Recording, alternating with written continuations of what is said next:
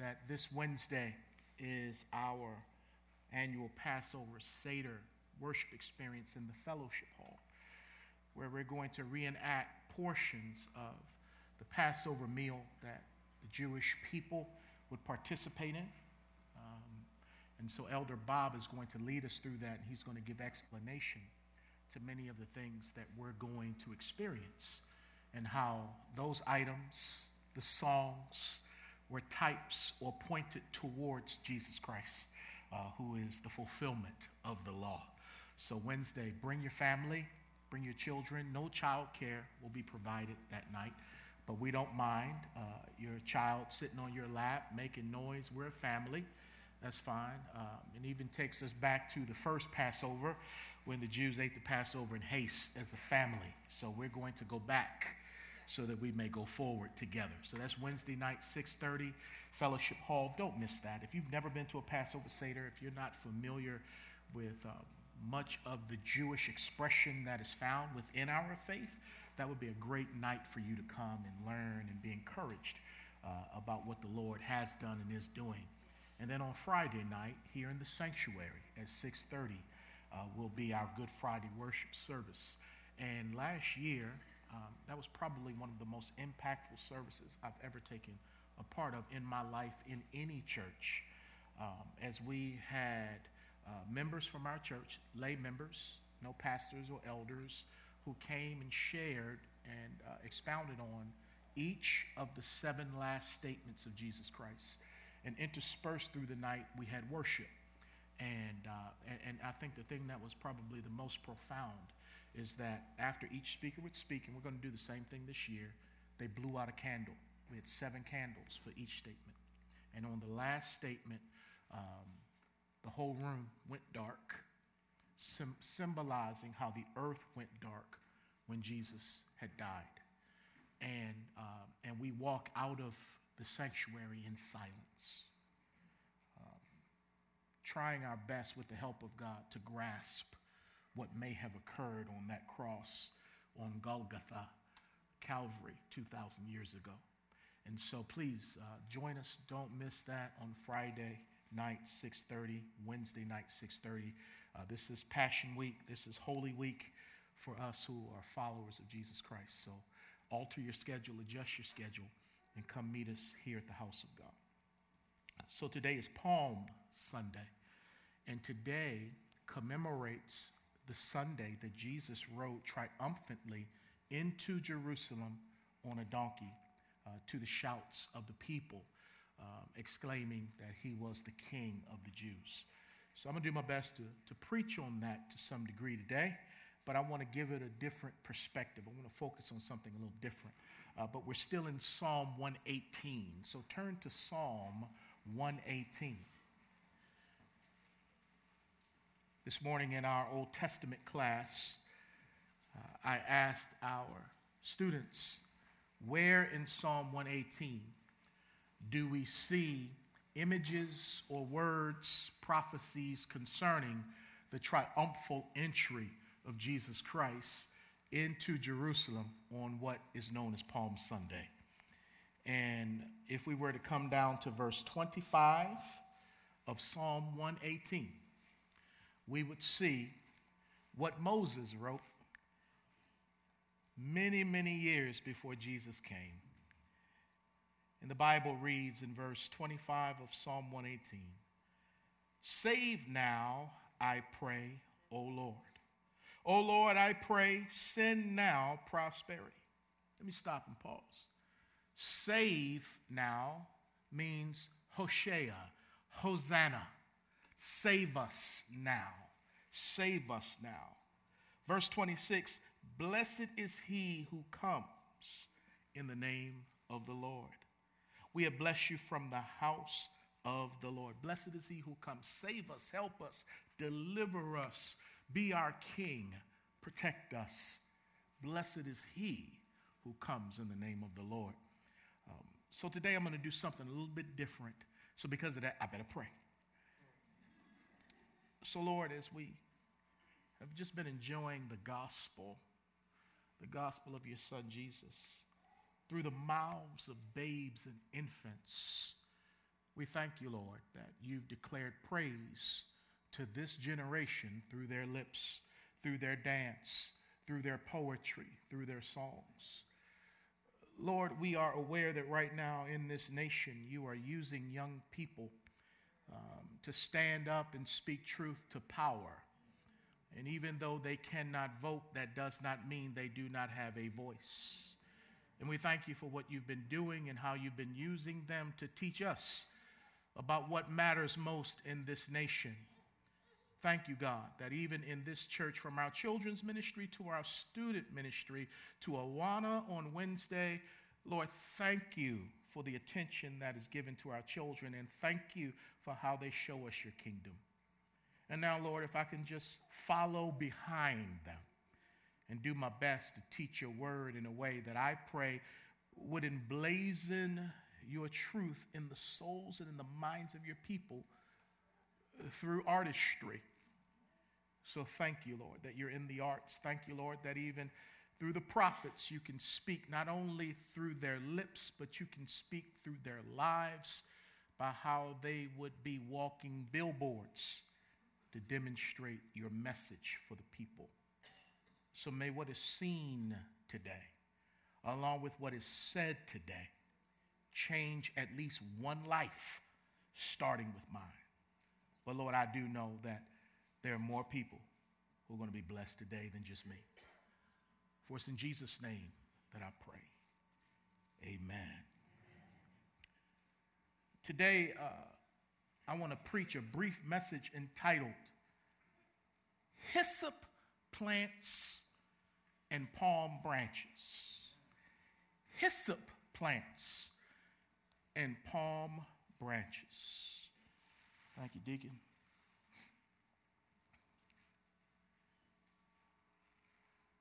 I'm going to do my best to connect the dots for you today with how these two specimens speak to the gospel of Jesus Christ. I'm not a botanist. I'm definitely not a Baptist, but I do my best to stay in the Word. And this represents a hyssop plant. Now, this is actually not a hyssop plant. It is a tree branch.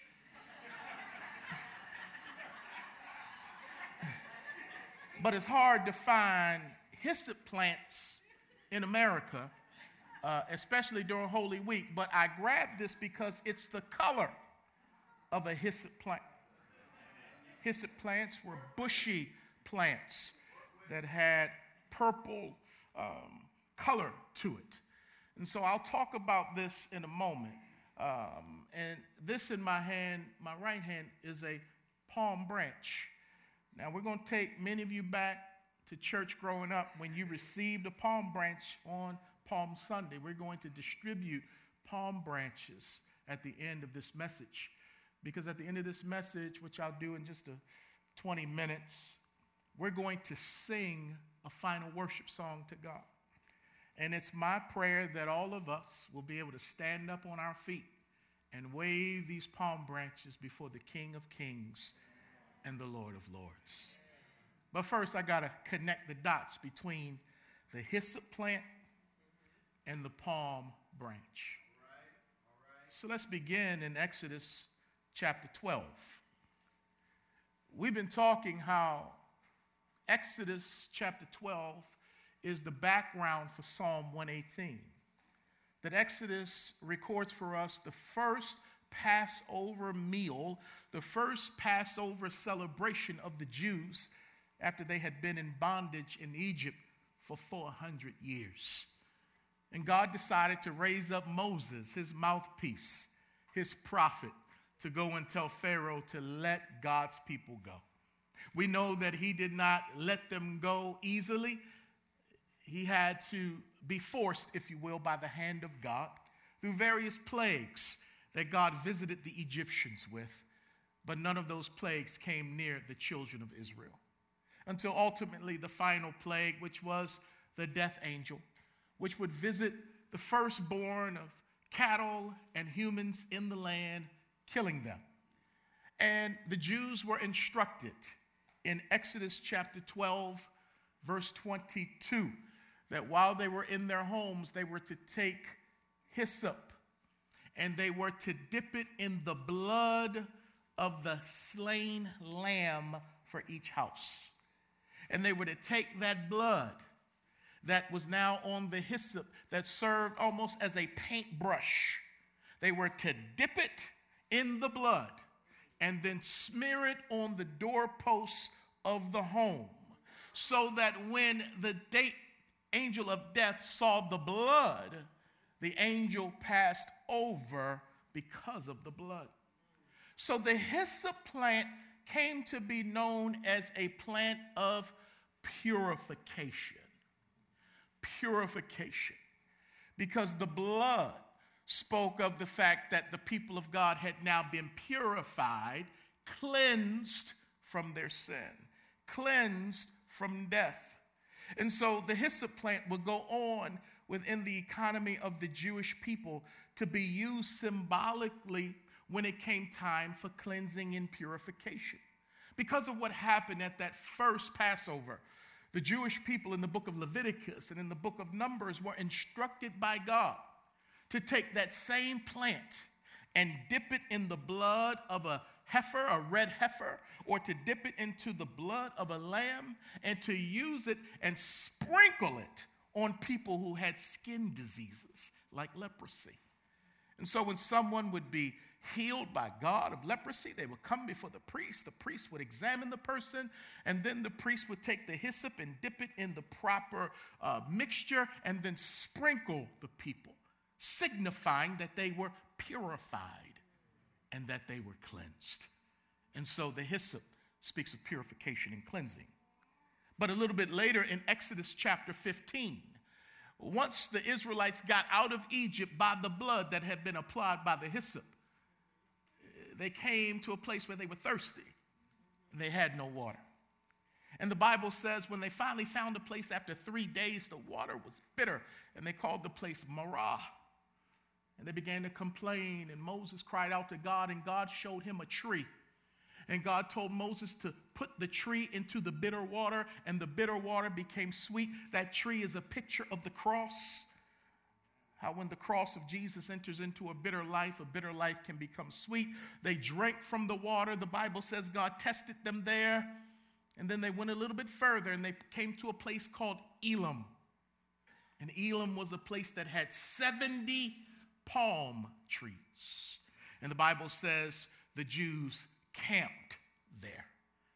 So the palm tree came to represent celebration.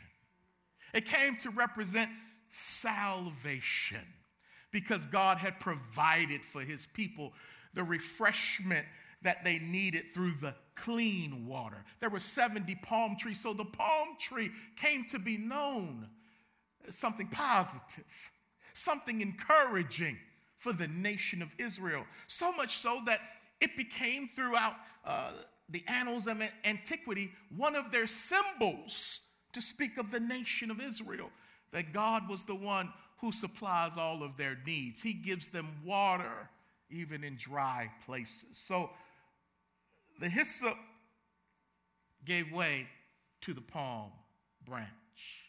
But not only that, we go back to the hyssop because after a king named David had made an awful error, he sinned against God, he sinned against the nation, he sinned against Bathsheba, he sinned against Uriah. You know the story. He sinned. He committed adultery, and then he committed murder. He sat on that sin for over a year. But when Nathan came to him and said, "You are the man, you have sinned," he repented on the spot. And he wrote Psalm 51 after that episode. And in that psalm, he says in verse 7 of Psalm 51, "Purge me with hyssop, that I may be clean.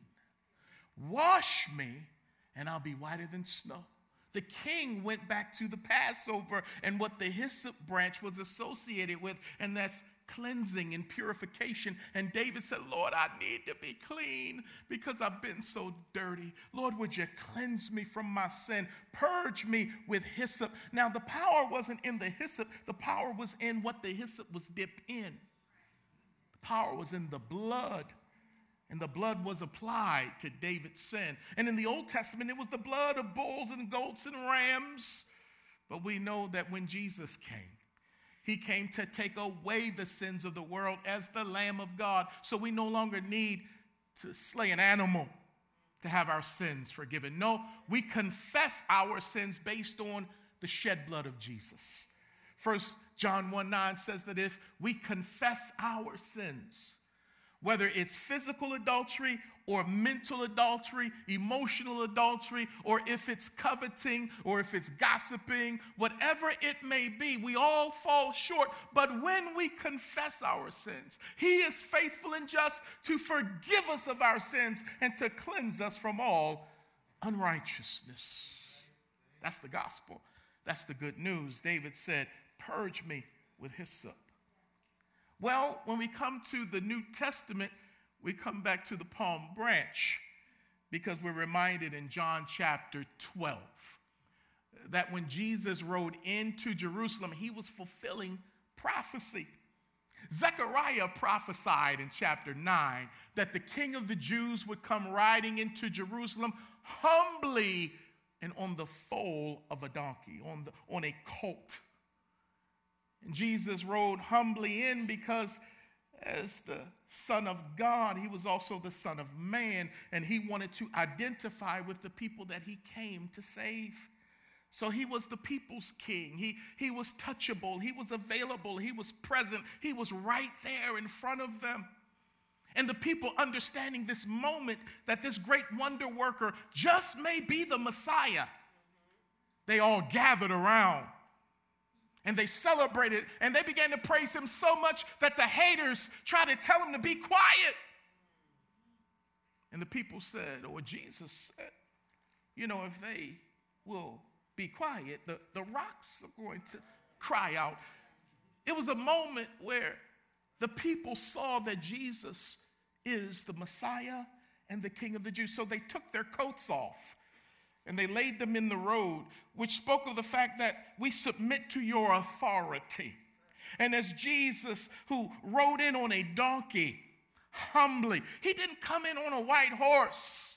And that's why a lot of people missed him. They were waiting for Messiah to deliver them militaristically from the Romans. They were waiting for Messiah to crush their pagan enemies. But Jesus came not to deliver the people nationally. He came first and foremost to deliver the people in the world spiritually. He had to come first as a lamb, but I do want to let you know he's coming back again as a lion, riding on a horse, according to Revelation 19, a white horse, but that day is in the distance. He had to come first as a lamb before he came as a lion. And as he came as a lamb, the people were shouting, Hosanna! Blessed is he who comes in the name of the Lord. Save us now, deliver us, help us, set us free. You are the King. And they got caught up in the worship service, not fully knowing who they were worshiping, not fully knowing the parameters of what that moment meant. But they waved the branches because the branch symbolizes victory. The branch symbolizes salvation, deliverance. The branch is about celebration. It was a party. It was a festive moment. Blessed is he who comes. The Messiah is here. And they're waving and they're putting their clothes on the ground. And like the true king that he was and is, rather than going up to some palace to take a seat, he went to his father's house and cleansed it. Because that was the priority of the day. There'll be a time to reign. He will reign from Jerusalem. He will sit on David's throne when he comes again. But first, he had to come humbly. They celebrated him. But when that week went on and Friday came, the lamb had to be slain. And when they put Jesus on the cross, remember, no one took his life. He laid it down. He allowed himself to be arrested. He allowed himself to die. He died willingly. He's on the cross, and as we'll hear this coming Friday, he said at least 7 things that the Bible records. But one thing the Bible records that many people look right over in John chapter 19, verse 29. While he's on the cross and right before he gives up his spirit, they put a sponge filled with sour wine on a hyssop plant. And they stretch it up towards him as he's on the cross. Of all the plants, why a hyssop plant? So that he could taste the wine to help deaden his pain. But the Bible lets us know it earlier when they tried to offer him some wine to deaden the pain. He wouldn't drink it. He's like, no, I'm going to swallow death completely. No, I'm not going to have any aid to deaden the pain as I carry your sins in my body on the cross. So they offer it up to him to drink. And as I look at the symbolism that the Lamb of God is dying on the cross to save us from our sins, to purify us, to make us right with God, the hyssop plant. So on the cross, purification meant its complete fulfillment in the Son of God. So that you don't have to go to a priest and ask a priest to forgive you of your sins. You don't have to give somebody some money to a church for them to forgive. It's already been paid in full. Never to be paid again, because he's not dying again. So it's done. It's finished. The hyssop plant, he purified us on the cross. But it doesn't end there.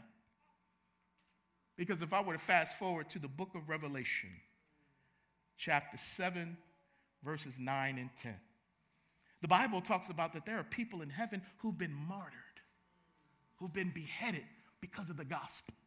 They would not renounce Christ, and so they were killed. And the Bible says that these people in heaven are standing before the throne waving palm branches.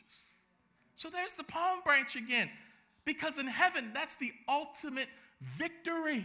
No matter how you got there, and you are waving the palm branch before the King of Kings, because this branch symbolizes victory. We're to celebrate because there's been salvation. So we're waving it even in heaven. And this symbol of the palm branch was used by the early Christians where to identify the tomb of a martyr, they would put this inscription of a palm branch on the tomb so that people would know that that was a martyr for the gospel. And this palm branch doesn't mean defeat, it means victory. So although you may have beheaded this believer, thrown this believer to the lions, dipped this believer in oil, and used the believer as a human torch, that believer is still victorious, because to be absent from the body is to be present with the Lord. The palm branch, this is what the King secured for us. But without the hyssop plant, there would be no palm branch.